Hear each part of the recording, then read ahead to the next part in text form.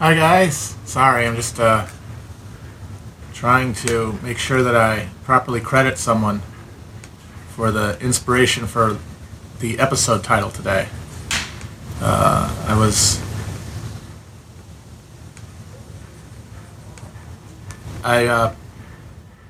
did a tweet last night or this morning I think actually, about the debate and how the only message that either that was being sent there was the bodies of the two people on stage, and that the message was, "We're dying."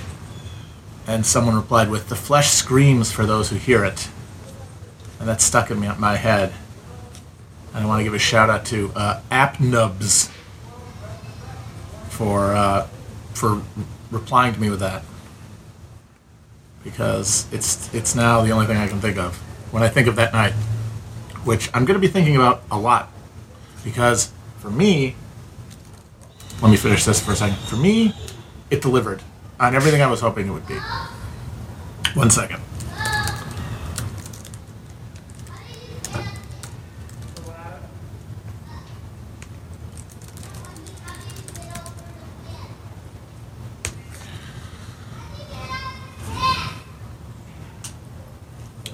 So, I know everyone, and I know I was saying beforehand, there's no way this thing's going to live up to what we want it to be, or what I imagined, I guess, what I wanted it to be. And sure enough, of course it couldn't, because what are we waiting for? We're waiting for some sort of fracture moment, which will never happen because the system it's embedded in will always normalize it, which is why, as the thing was happening, as these two demented fossils had exactly what everybody said would happen if they ever debated, a confused, random ejaculation of stutters and ums and placeholders and circular wording around nothing, because their heads are empty, because they're not there. They're at the point in most people's lives where the doctors, they just give you prescriptions for anything because, hey, let them have fun with it. Who cares? It doesn't matter if they get addicted or whatever. They're not going to run out into traffic.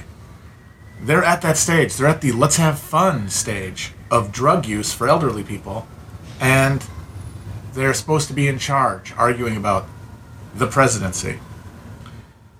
And it took me a while, obviously, to realize it, and it didn't come fully to me until after I'd finished watching it.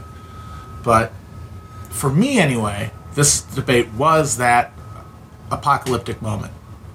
Not just in the sense that it has given me now a memory, and a memory that I can even revisit by even watching 1 minute, 1 second of the footage, that will snap me out of the mental shackles of trying to invest the actions and especially the words of either of these two people and trying to ascribe meaning to them and trying to figure out what the future of this country and this planet and myself and the people I love is based on what they say.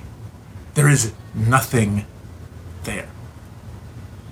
They do not know anything. They don't know where they are. And the reality of that is too terrifying to admit. So even people who were horrified by the whole thing, how many of them, in the aftermath of what we all saw, decide to start arguing about whether or not Donald Trump was issuing a coded message to the Proud Boys to intimidate people at election sites?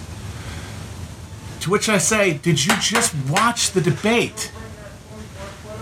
If you watched that, I don't know how you can imagine that there's any point to parsing the words that Donald Trump said in it, or Joe Biden. There's no content.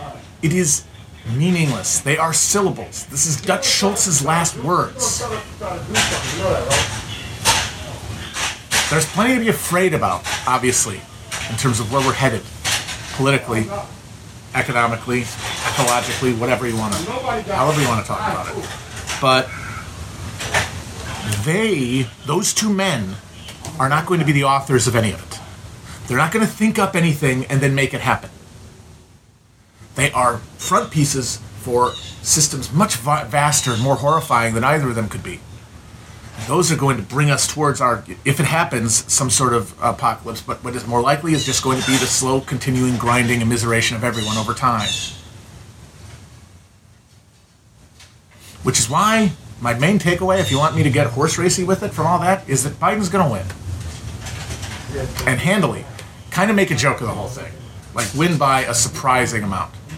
Because when you saw that, people talk about, oh, Trump was alpha, or Biden said X, Y, Z. I think that Trump is not out of his desire, not out of his master plan, because he is a figurehead, because he is this figure of psychic energy that so many millions of people put their focus on, either because they hate him or they love him.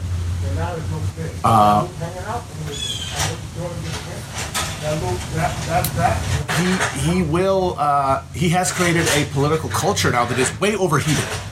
Like, given our decrepit 300-year-old fucking constitution and our non-functioning government and minority rule and all this stuff, the checks and the balances, all that beautiful stuff that worked when the government was just a fake little ornament for all the richest dandies who spent too much time in the library and needed someplace to hang out, while the real men did the work of fucking conquering the continent. Like, when Congress was just this parlor game for the wealthiest in the country, where the mass majority of people were either too busy making money or making other people money to give a shit what happened to it, or even imagine what was happening there.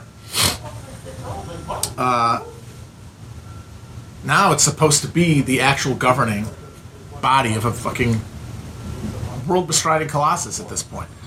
And all of these populations that in the American, the early American era, under the early Constitution, were not even part of the political calculus, like Native Americans, like African Americans, like women, are now part of it.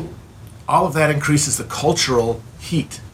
But what's driving the cultural heat is immiseration, is how bad everything is for people day to day. Not just the Cheeto in chief and not shit on TV. Lived motherfucking experience. It's worse for people than it has been in this country for a very long time, and only gets worse. And so Trump is this figure who is like, he's the sorcerer's apprentice, rising up these giant gusts of popular animus, both against him and for him, that cannot be contained by our rickety-ass constitutional system. They are out of proportion. The question is really, are they out of proportion to the crisis in the system? Or does Trump provide a specific enhancer? And I think we're going to find out on Election Day, obviously. Forget about coup and counter-coup and Proud Boys at the ballot box. I think the most likely thing that's going to happen is the rubber's going to meet the road.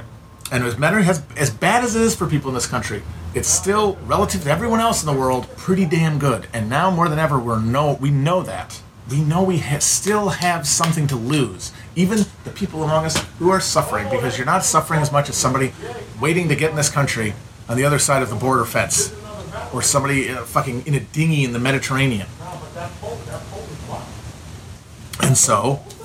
And of course, we have the fact that we've depoliticized half the people to not even see a political answer to any of these problems. I think that we're all going to look at ourselves, and Trump will be the option of ringing the bell and keep it this frenzy of urgency.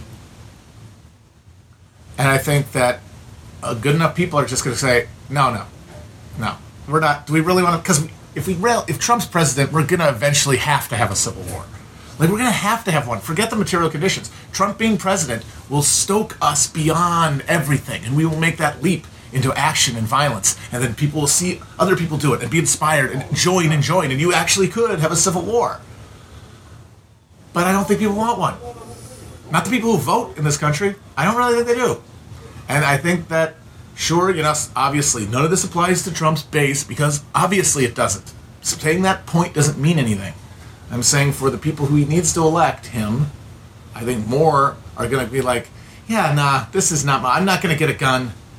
I'm not going to stand in front of a Walmart trying to fend it off from BLM or whatever the fuck. I don't want to do that. And Biden is the alternative to that.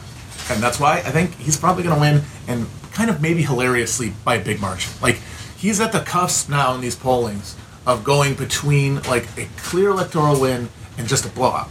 Now, of course, obviously, polls, anything can happen.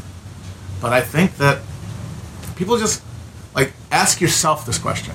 Do you feel like we're in the material conditions to have an actual materially based civil war, as in a battle over resources, not ideas, battle over resources in this country when there's still fucking Mountain Dew coming out of the taps? Do you really think that's true? Or is the Orange Man screaming noises that we're all trying to listen to and make sense of, but are noises, animal noises, honks and utterances? It's like we made like a pig that like wandered into the distillery shed and like ate some fermented pumpkins and is now shit-faced and is wandering around the fucking backyard, and you all decide that he's a learned pig, and you're gonna gather around him and listen to his oinkings and try to figure out what he's saying. And then he's going to be in charge, and what he says is in charge. That's where we are with Trump.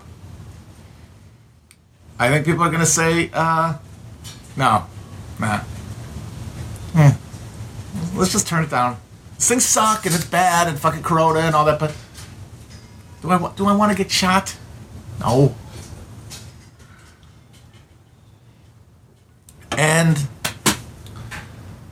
But this comes to the real like revelation point I had after this whole thing happened, is like when I say I think Biden's going to win based on the debate, it's not based on anything that was said by either of them, and there's no point in parsing anything they say. That was my great revelation, is that I don't have to, and I'm going to try not to, and you guys can yell at me if I don't. I will try not to talk anymore in public, or even as little as I can to myself in my own internal fucking monologue, about Trump's statements, about Biden's statements, about what they mean, about what he's signaling, about... Nope.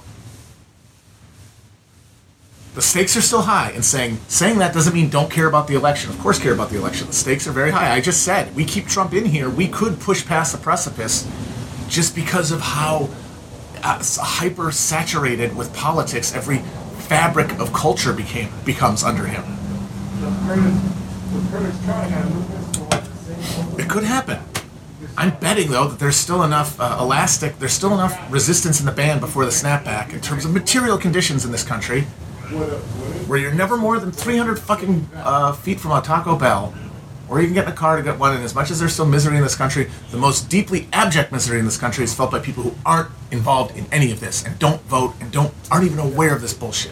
And sure as shit aren't listening to the fucking president to hear the coded messages to his army of Nazis or whatever the fuck.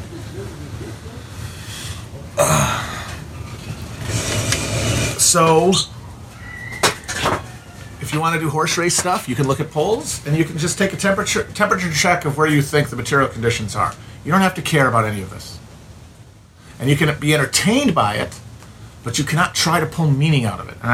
And there is a distinction there, because the moment that really, what got me there is that I did in fact do a lot of drugs I'll fair cop it right now, for the debate, because it did seem like this thing coming together, these two guys, it's so symbolically freighted that I'm like, okay, I have to know what this is, and it has to mean something to me. I have to get meaning out of this, because if my life, which has been organized around things like this having meaning, like my professional life, and before that, my spiritual life, I guess you would call it, before I really knew I even had one, like my attempt to grasp towards politics.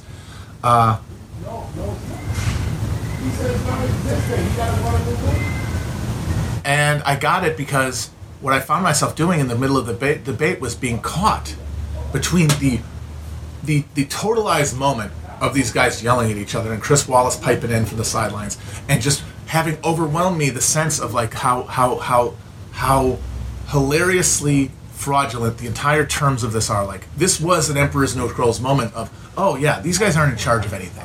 These guys don't run shit. And so what does it fucking matter what they say?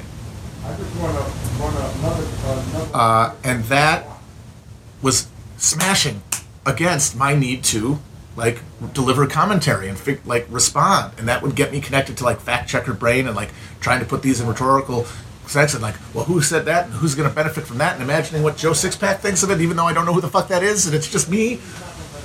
That those two things couldn't be contained in the same moment, or I tried to. I held them in my head as long as I could during the course of the debate, and then afterwards, I just had to sit with myself and be like, okay, you can hold those two thoughts together as much as you think you can.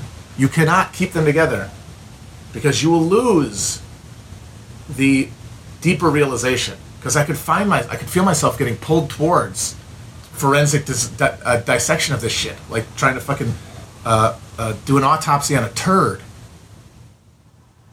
And I said, no. Oh, that's just going to make this worse because you find yourself this anxious point waiting to try to figure out what's being said because you can never know. You can't know, he was signaling to the Proud Boys. They're going to show up and kill everyone on Election Day. How will you know that until it happens or not? You will have no way of knowing. You are just you're shifting through that fucking chicken guts to try to augur out a fucking auspice. And I realized as soon as I saw people talking about, did he signal to the Proud Boys? I don't know. I think he was being mistaken. And that was actually two different questions. It's like, that's Q. That thinking is QAnon thinking. Even if it's coming from people who are politically sophisticated and fact-based and reasonable. And on the left, like the actual, like, serious left, not even the liberal left. That's Q thinking. That's what the Q people do, and that's what we're all going to do. All the politically minded people do. As politics detaches farther and farther away from material conditions and becomes more and more a spectacle that we have to invest with, we will all turn into Q. If we keep our mind on these things having semantic weight, these specific terms and words and phrases having meaning that we have to decipher, instead of there being just a totalizing reality. Because that's what Q people are in that same box. Like, they recognize the sham, you know? Like, they don't understand the terms of it. They think it's satanic pedophiles or something instead of capitalists. But they understand the terms that this country that they think they live in is a nightmare, and someone is making it that way. Someone with power. Like, they do recognize that there's power there. They just don't know where the power is because they're fucking Americans, and they're getting all their shit from the fucking shit tube. Yeah. But they're also, from that realization, trying to get to truth through discrete decoding of the words of people like Donald Trump. And so that's how you get them saying, like, all the pedophiles are going to get executed in March 15th because look at the three letters that he misspelled, 3 words he misspelled in this tweet and how it spells out that date or whatever. That's the same thing. It's not as diluted, but it is on a continuum of abstraction towards just self-destroying hysteria to go through his phrases, going through the sentences he said. Did any of them complete a sentence in that? Did anyone actually have a noun, a fucking verb, like in the right order, in a fucking thing, like subject, object, period, big letter at the front, period at the end? Did any of them have a complete sentence in the entire event? There can be no meaning drawn from those things. And that means we have to disengage from it as at this point, because we're not really powerful and we're all waiting for Election Day, basically. We're treating it as an auspice. We're treating it as like the musings of like the Oracle of Delphi after they got her hopped up on mushrooms. We're trying to hear the future, but we can't know it from that. We can't know. We can't know the future. We can only know what's around us and the people we love, the world we want to see, and how we can try to use all the things around us to make that happen.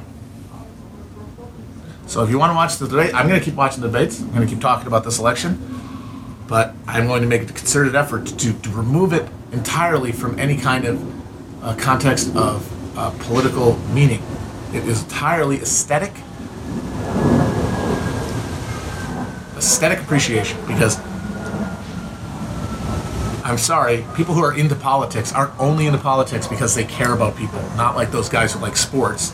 There's an aesthetic appreciation of politics just as much as they're in for sports. And so if we can isolate it and use it in that way, then we can engage with it. But if we take these fucking gibberish and we try to just rearrange the letters into coherence that is just being provided by our own neuroses, because it's just a reflection of what we're thinking. It's not really there. And we're not coordinating with anybody. We're not checking our work against one another. We're all making independent judgments and then bashing each other's against one another.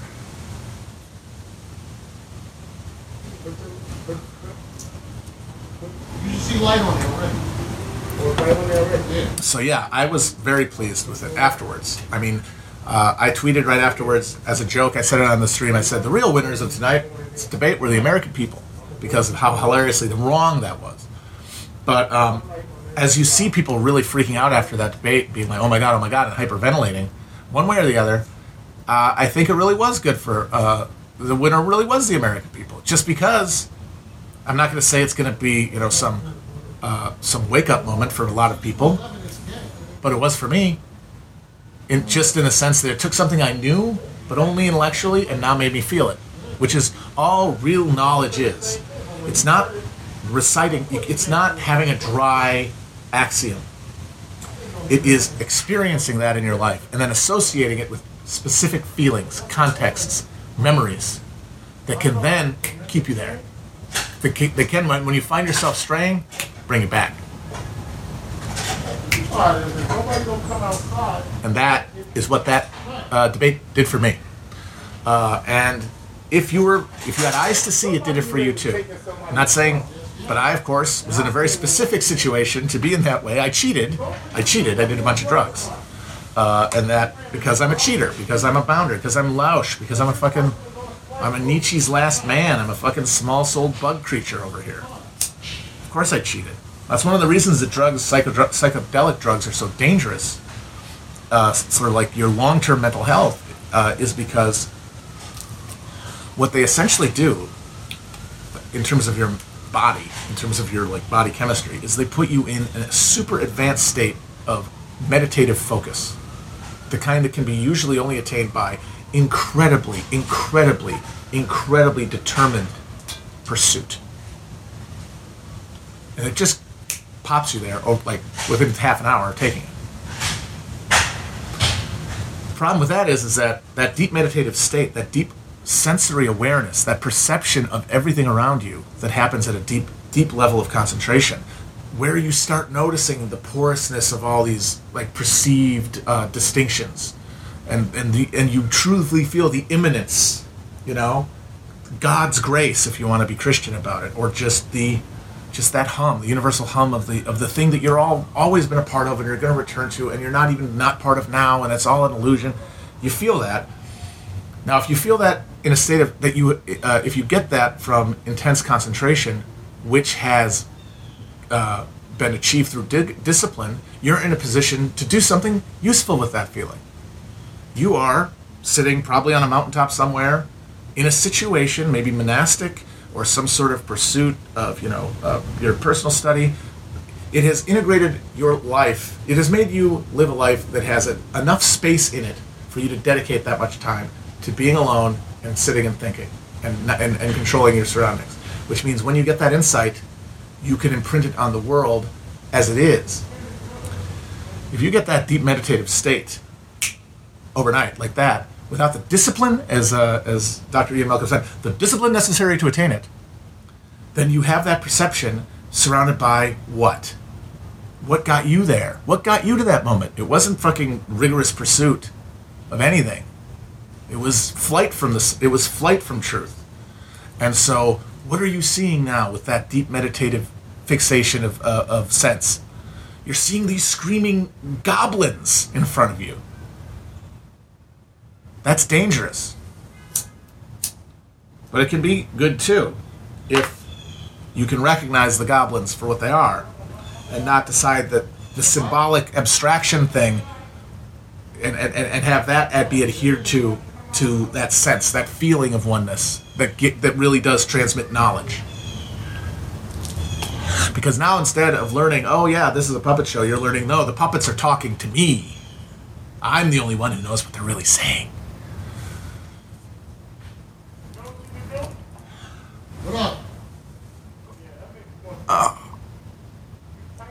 So all in all, good debate. Had a fun time. Looking forward to the next ones. I think that Pence and Harris is going to be hilarious because there's going to be a ton of pressure to make that one normal. To reassure people of normality. And it'll be funny to see how that plays out. I will say that people are mad at Nancy Pelosi for saying that thing about how we need a good Republican Party. And you know what? From her perspective, she's 100% correct. She's not saying anything wrong.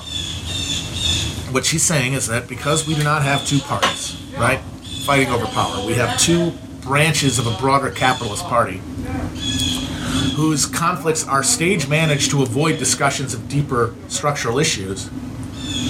We cannot afford to have wild, unstable polarization whereby people won't accept the division of government, like the seesawing back and forth, turnismo as they used to call it in 19th century Spain, that allows the pressures, the social pressures to relieve. Oh, all these Democrats are pretty mad. Well, we'll get a Democrat in the White House and they won't be mad anymore. All these Republicans are pretty mad. Don't worry, we'll get a Democrat in there. That's what keeps the lungs moving, the lungs of democracy moving. And Trump is threatening that. He's legitimately threatening that. He is raising the stakes emotionally for politics in a way that our system does not want, which is why I think that push comes to shove, he's going to go. And go quietly, because he's a fucking pussy. You think he has the guts to tell the beautiful generals what to do if they tell him they're not going to fucking support him? Give me a break. I'm not even, like, fuck that. Like, fucking Mitch McConnell probably wouldn't even fucking say boo-doo.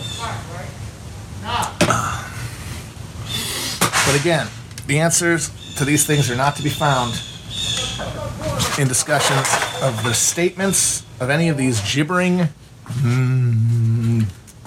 escapees from arrest home.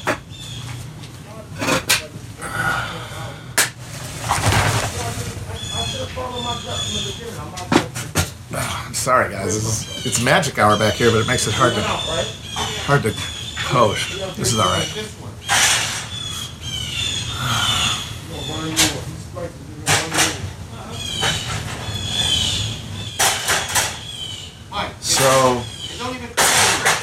So I hope now, it'll be very interesting for me to try to watch these debates with this in mind, like with this focusing agent in mind, that will allow me to avoid the temptation to turn myself into Q by trying to pull meaning out of that shit.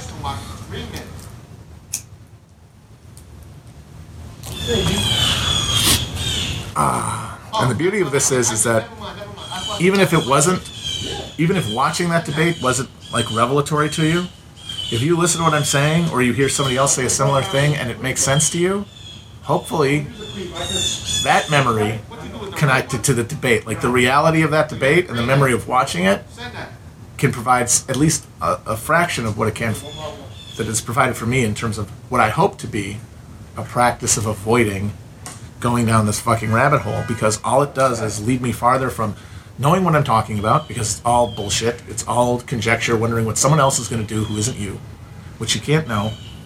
It's none of its structure. It's all rhetoric. Remember, we're talking about, what are these words going to lead to other people doing? And I caught that too. That's not at the level here that we need to be talking about. The trumpets.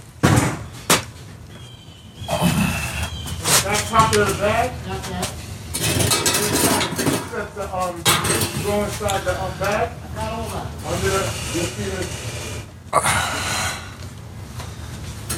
So what I usually do is strip it back, put it inside, and just cut it. I know the limit should be. And if you want a flashlight to shine inside there, it's such a pretty good.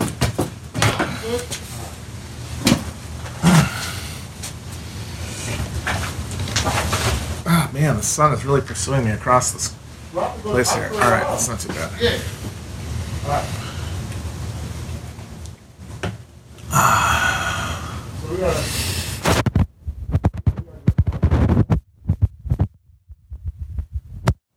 You need more slack? So I don't know what anyone else's experience was, but for me, very, very, very good. And I'm very much looking forward to watching the rest of these debates through that lens and using my memory of the first one to pull myself out of the spiraling. Because it really does, more than anything, just make it harder. For me, my job, I do care about like being right, you know, because I care about conveying things that are helpful, both, you know, in terms of entertainment, but also if it's going to be practical in any way, not wrong. And every time I find myself getting into these discussions, I've noticed, and this, like thinking back on it, I noticed even more. Even as it was happening, was feeling the anxiety build up, but I wasn't really acknowledging or understanding where it was coming from. It was because as I was trying to build up around these specific questions, I would keep bumping up against this insecurity in my understanding because it was based on nothing. I was just guessing. I was guessing what other people were going to do, and all I can do but to do that is say, well, what if I was somebody else? Well, how would I have imagined that? What would that make me do? You can't ask that question. How can you ever ask that question? That's why you have to materially analyze things. And I just never, it didn't occur to me how deeply that implications of that run. Because the implications of that really are that you can't think about what these guys are saying about what it means, about what people are going to take from it, because you can't know what people are going to take from things. And so I would find myself getting agitated and like starting to wonder, well, maybe I'm not good at this. Maybe I'm doing a bad job. Maybe I'm hurting people by giving them bad advice because I don't even know. And it's because I'm Wile E. Coyote running off the cliff with my fucking legs blasting around, not recognizing that the goddamn ground is gone.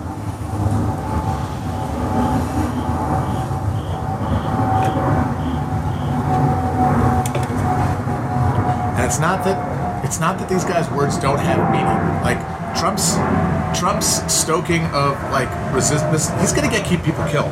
1,000,000%. He is going to get people killed. Obviously, he's already gotten people killed. He will get more people killed.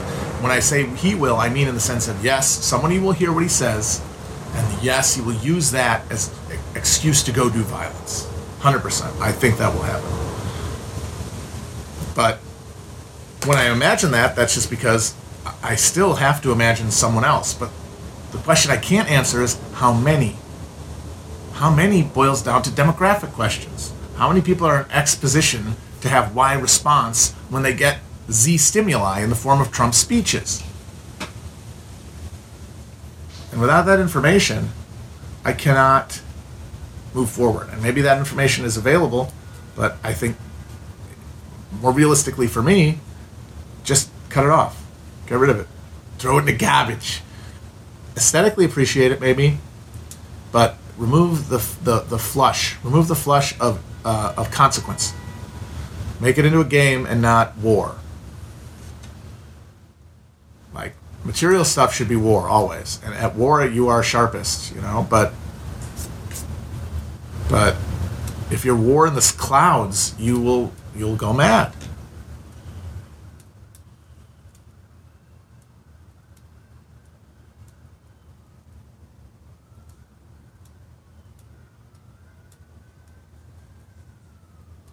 So, while it's horrible to imagine violence happening because of these awful words of this awful man, we have to ask ourselves, what can we do about it? We can vote, and if that seems consequential to you, for the love of God, do it. But beyond that, all we can really do is help the people around us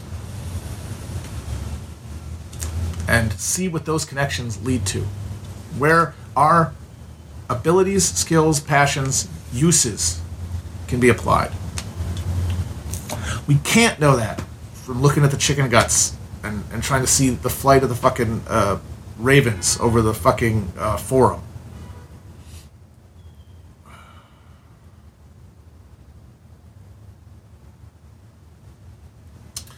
Someone's first episode of season 4 Fargo sucked. Gotta say, agreed. Not looking forward to this season, boy. I will say that, in fairness, I don't think last season started terribly strong, but I do think the second half of the third season of Fargo is the best the show ever was. IMO, in the first 3 seasons. It just ended so great. So maybe they'll bring it around. But the first 2 episodes were a little dire. That's the one we was running. Like, you don't need me back there no more, right? And it's not because, they're finally addressing race. It's the way they do it. The way they do it is the way everybody does it. So it's boring. There's nothing unique to it. There's nothing interesting to it. And that's because clearly Noah Hawley didn't care about this stuff. And it's now being imposed by an expectation culturally. And now he's doing something he doesn't really believe in, I think. Because it just feels so hollow. And that means, should there be a show about a mob war, but involving like a black gang family that like involves, you know, the deep questions of America's racial history and hierarchy and like what whiteness is and all that stuff and how that like relates to the Midwestern identity? Very interesting questions. Clearly, though, he's not the guy to ask them.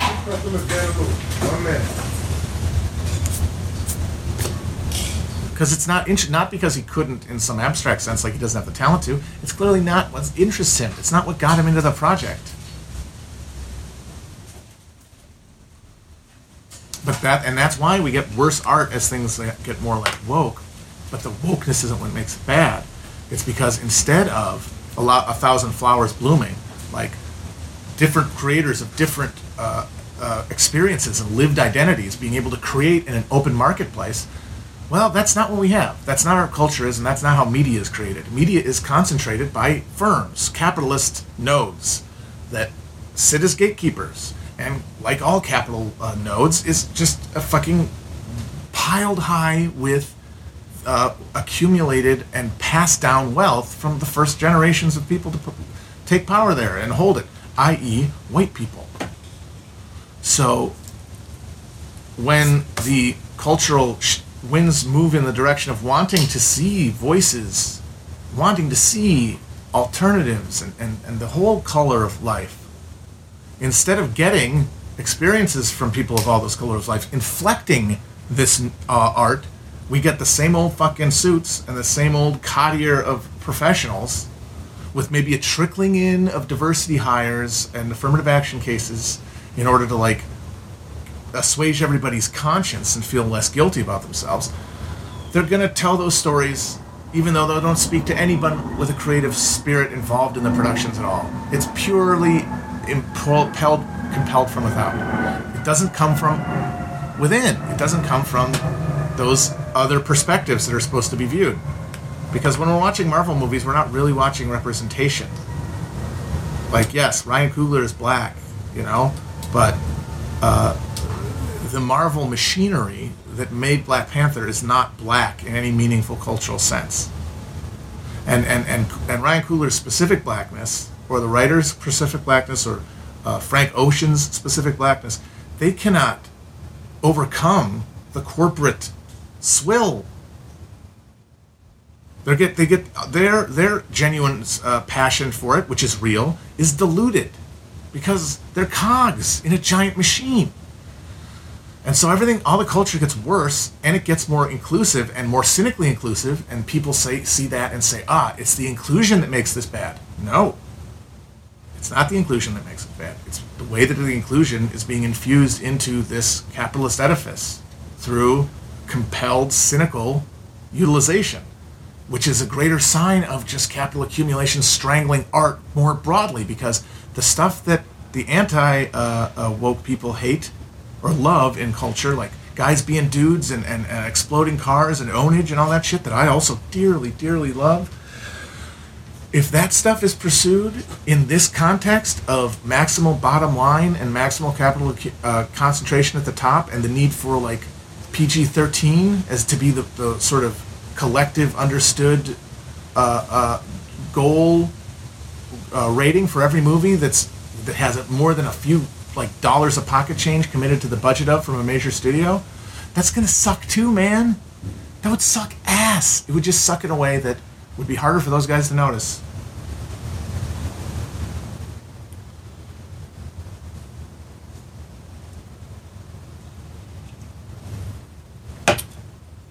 But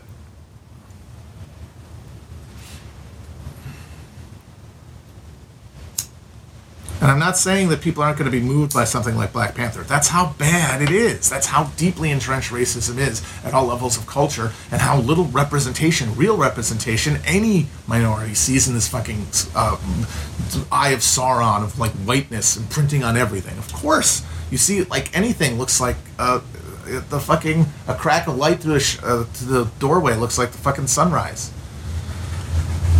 And no one, I don't begrudge anybody that.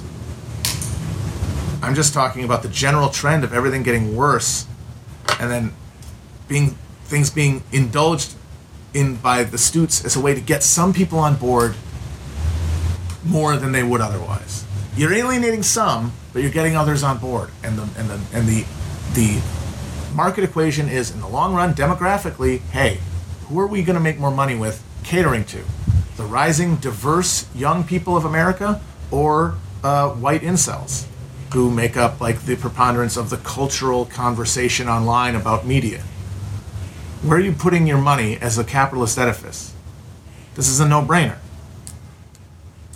That just means that preponderantly we're going to see worse woke stuff, but as things are worse and worse for people, it's going to look more consequential to people seeking anything else to mean anything than the fucking bullshit awfulness of their lives.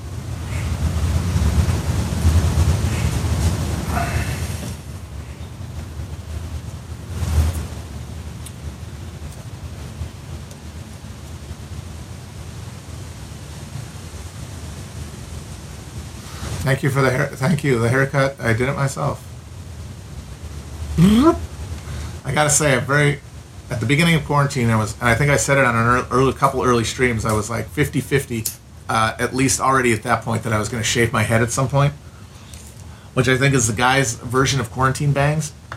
And I was like, I'm going to do it. I'm going to buzz this remnant, this forlorn hope here. But I always assumed I'd get drunk and do it one night. But, I stopped drinking so much more than anything, really, and I realized I never got to that point, and I'm glad. I feel like it means I never really hit bottom, even if things looked a little shaky from time to time. Or at least my bottom was higher than shaving my head. I guess it just means I'm blessed more than anything.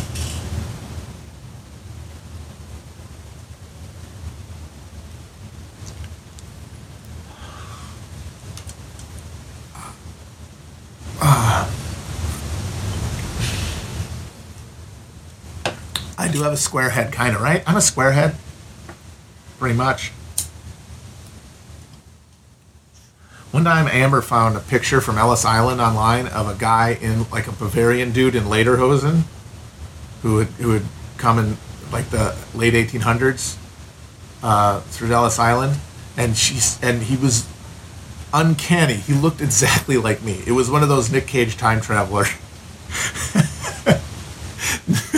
memes. I gotta find it and post it sometime again. She had it on Twitter once, but of course her account's been nuked for a long time. Maybe she has I'll find it somewhere. I don't know if I can Google Matthew Crispin Bavarian oaf and find it.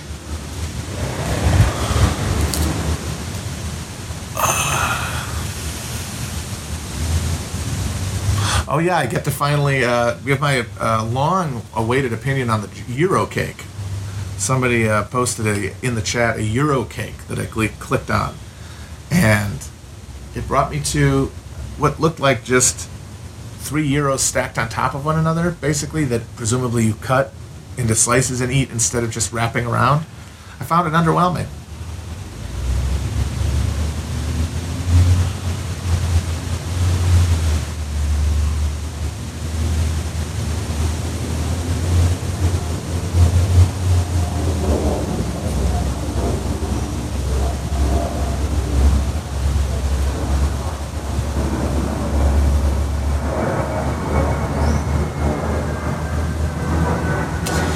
Somebody asked if Good Morning Sunday Morning was QAnon code to the left. No, but give it a few years. Like, Nancy stays in power. Like, Biden gets in there and, we get the lid on a little bit, and we kick the can down the road a little bit more, because that's just what we're doing. We're just pushing crises past the horizon. And that's all it's going to be. That's literally what capitalism is from crisis to crisis. There's no long-term plan. There can't be. It just the value form annihilating all meaning and all life. Things are going to be bad enough that the Democratic voters are going to get more so ensorcelled that they're going to have the same reverence and like fixated opinion on and analyzing of everything that one of their leaders does. So yeah, like when 95-year-old Nancy Pelosi is still Speaker of the House, which has been like relocated to Bangor, Maine, because the entire eastern seaboard south of Baltimore is gone. They will be scrying her words for meaning, the way that the Q people do for Trump.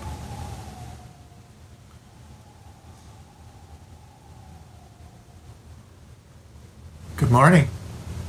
Sunday morning. I love that so much. Why, what, I can't. She's still a mystery to me. Because, all those people it's all gerontocracy, it's all just people losing their marbles. And then, of course, there's Bernie, who people point out is just as old, but have you ever noticed that he's completely with it? And you know why? Because he's grounded. Because, unlike those psychos, he knows he's going to die, and he wants it to mean something. And that's why he's not lost in anywhere but himself, because in himself he can't bear it. He cannot bear to be himself. If you're Donald Trump or you're Joseph Biden, you can't bear to be yourself, because you spent your entire lives focusing yourself completely and totally around acquisition, built around an individual ego and the maintenance of and reification of that into a world power, global power that is at your fingertips, and you've destroyed countless lives to do it on purpose. But it's going to end, and even if you have convinced yourself you're immortal and that you don't think about death, that's just because you've crammed it so far down that it's driving you insane. It's driving you insane, and that's what's pushing. Obviously, bodily entropy does a lot to it, but there's something also driving it. There's something also pushing the fucking Play-Doh through the tube that the grate to give it a different shape, and that is this flight away from the reality of their mortality. Bernie, on the other hand, he doesn't have the ghosts that they do. He is not breathed by the scores of the scores of victims. At least not as many. Of course, obviously, he's a senator. He ran for president. He's got blood on his hands the way anybody in power does. But he truly, I believe, did those in a pursuit of a greater goal. And I think that is what keeps him now. That's what keeps him here. That's what keeps him on point. Because he doesn't have to flee from the moment where he's dying. He can stay in the moment because, he's dying. So, I got stuff to do. And neither Biden or Trump can be in the moment because the moment is death. The moment is decrepitude. The moment is confusion, fear, dimming, bodily failure, and the terror that cannot be felt because it is everything. It was totalizing. It's death itself. Because it's right there. And Nancy, and I feel like, because I'm a guy, I think, I get Trump and Biden's specific senile, flight from the moment of mortality. But Pelosi, because I think she's a woman, and, there's certain experiences that aren't known from one or the other of those divides. She ends up going, good morning, Sunday morning. But it's the same thing, I think. It's the same phenomenon.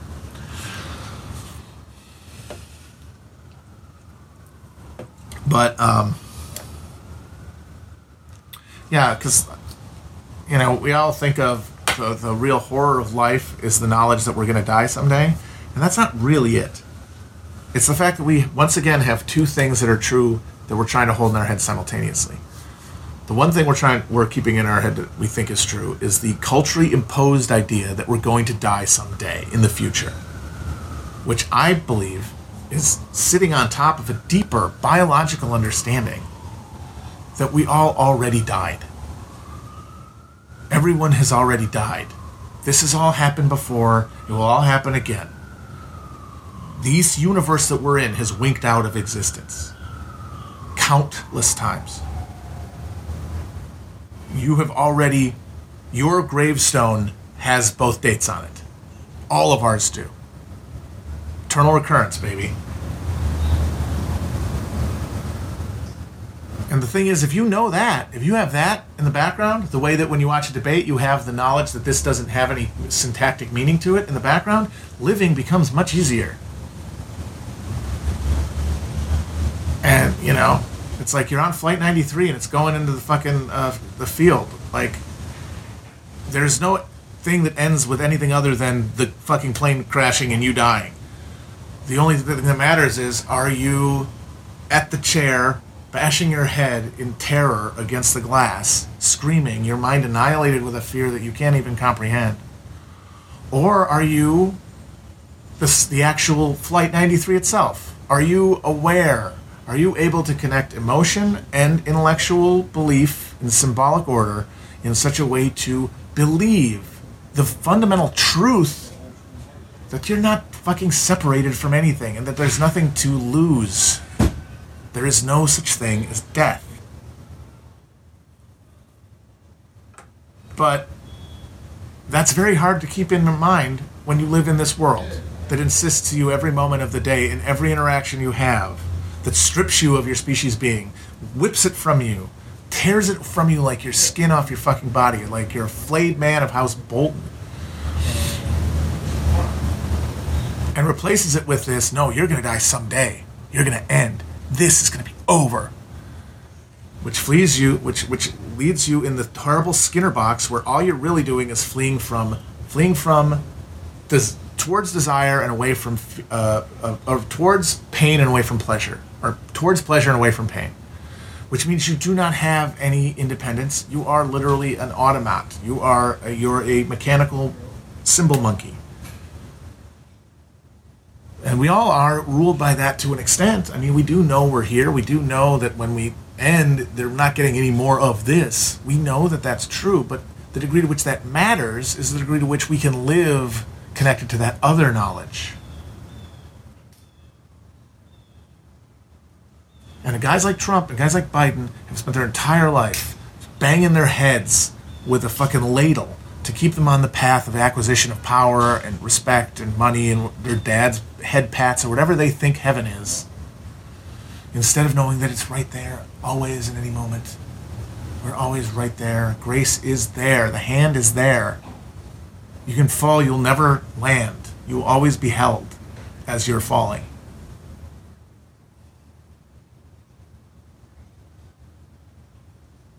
And that's the realization that robs the questions of our life, what to do with the time we do have, of their mystifying bedevilments, things that make us make wrong decisions, emotions clouding us, memories of previous events that are going to guide us in an event that doesn't need that can be answered in the moment. But that's overwhelmed. And the task of building a sane and humane society is building one where that knowledge can be accessible to more people, because the more accessible it is, the more people will not need to be governed by an external authority like the market and fucking value form lording over us as like an actual Moloch death god. It will be because we have stripped our days of the need to pile up and not be in the moment where everything is. Because, we know for a fact that, like, when you cry, it's not because you feel sad. You feel sad after you cry. Like, we know that for a fact because of the delay of signal. It's inevitable. It's a quantum question. So we aren't actually in charge of any of this. Like, we can't operate from that perspective because we have to live. But it's true.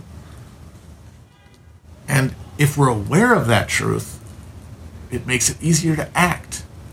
That is, do what you should be doing. And not try to bang against that destiny. Because you can move one foot in front of your other as long as you're looking down.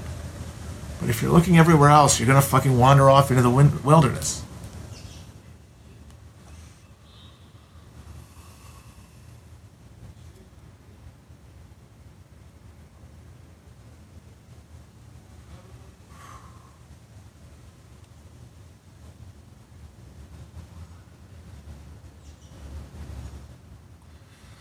Someone's saying, tell everyone else how to live. That's the thing. I'm not telling anybody else how to live. The whole point of all of this is telling you that I can't tell you how to live. That you have to know how to live. We all have to figure it out ourselves. And right now, the only thing that makes sense to me to do with whatever I find myself with in possession of the moment. This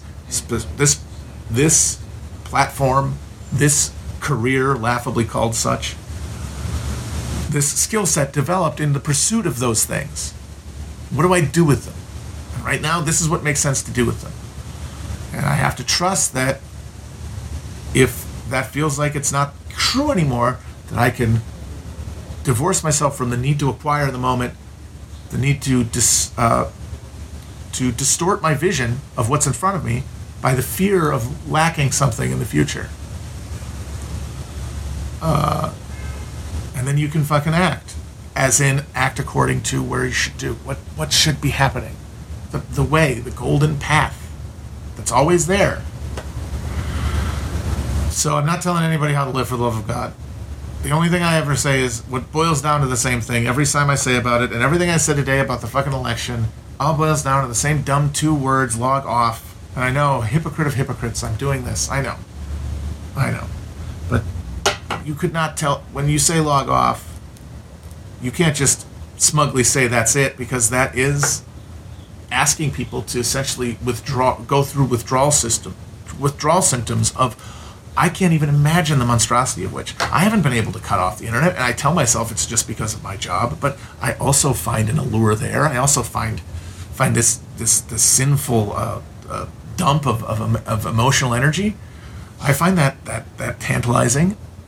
And so I engage from that perspective, and I try to wean myself.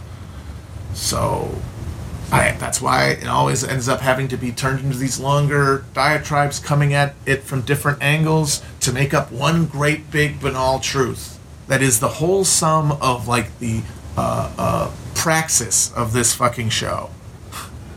Log off. What that means to you, what you can take, what steps you can realistically take, as opposed to, no, I'm gonna get DTs for the next 5 months out of some, how would I even be able to sustain the faith to keep going with that kind of hardship? You'd never be able to do it. I know I wouldn't be. That's all I can say.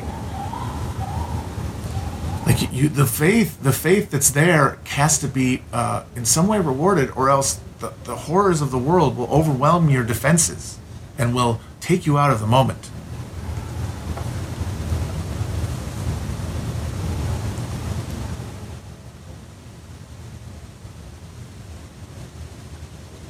And everything else is entertainment, like I said. So there's one big thing you get out of a thing like the debate, and there's no meaning here. But then there's the aesthetic enjoyment of watching it play out and making fun of it and stuff like that. Drained of meaning. Same thing, but drained of not drained of meaning if you take it, but drained of import. It's play instead of war, like I'm saying. The war is log off. Just like the war of the election was stop listening to these people. Everything else is entertainment. And if you find it entertaining, and I think it's probably better than yelling at people on Twitter for an hour. Watching this, I think, is better than yelling on Twitter for an hour. I will flatter myself to say that. And if you're going to do that instead of that, I know that's rationalizing to me. It's rationalizing to people who do it. But those sort of reward negotiations with oneself are what give you the leeway to find, oh, this isn't as bad as I thought it would be. Oh, look, I'm rewarded in this way with this, instead of just having this giant void that has to be filled immediately, when you don't know how to do that yet. You can work your way towards it, as we all do, weaning ourselves off.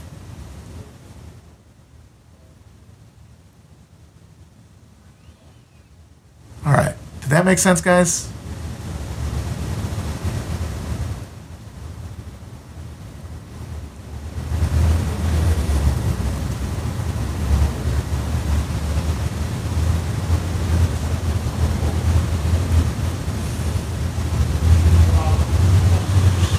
Kind of. Someone said kind of. Okay, I think that's what I usually end up.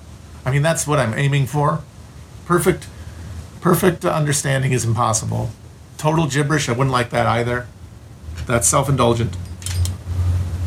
Kinda, right in the middle. That's what I should always be shooting for.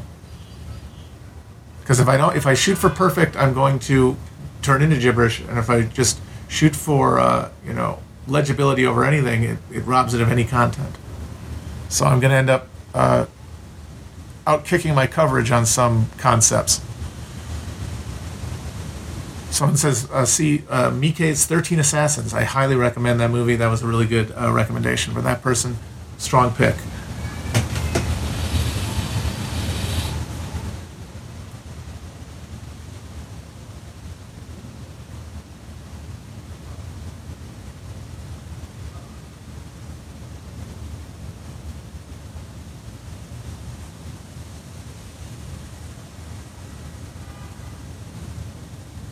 I have never had Carvel in my life. I lived briefly in Long Island, and I still never had Carvel. It just never appealed to me. I've never been a... It's not that I don't like ice cream cake. If you give me an ice cream cake, hell yeah, I'm going to eat it, but I never crave it.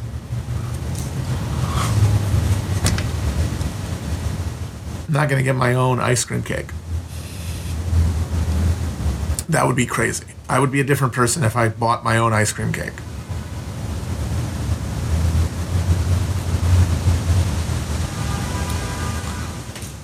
Does logging off mean to stop watching Kush vlogs eventually? Probably, yeah. I would say yes. When that comes, that's an individual decision. Just like mine will end at some point with me stopping doing them. Like, that's inevitable too. And we have to accept that. Like, yeah, oh, this already happened. This already ended. And hopefully it ended because, oh, we don't need it anymore, and not because, oh, he tried to crack the universe and, ended up running noon down the Atlantic, Avenue.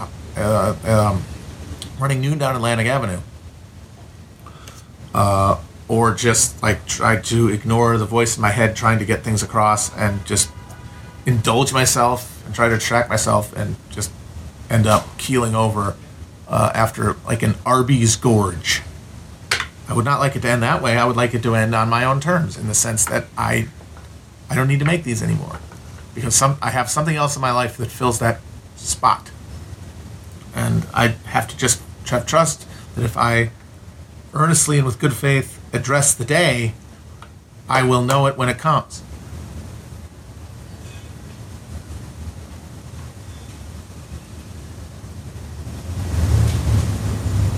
Does anyone know the score in Azerbaijan, Armenia? Anyone know who's up on that one? What's the spread, by the way?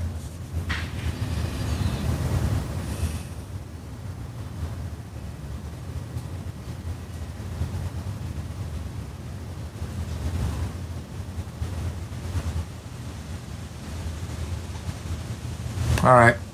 I think that was about an hour. Sometimes they really fly. Well, talk to you guys hopefully soon. We'll see. And can't wait for the next debate, honestly. It's going to be a real experiment, seeing how I get around to dealing with just letting it wash over me completely. Just letting it all wash over me so that it's just noises. And then I can just distinguish the noises by amusement to me. Bye, guys.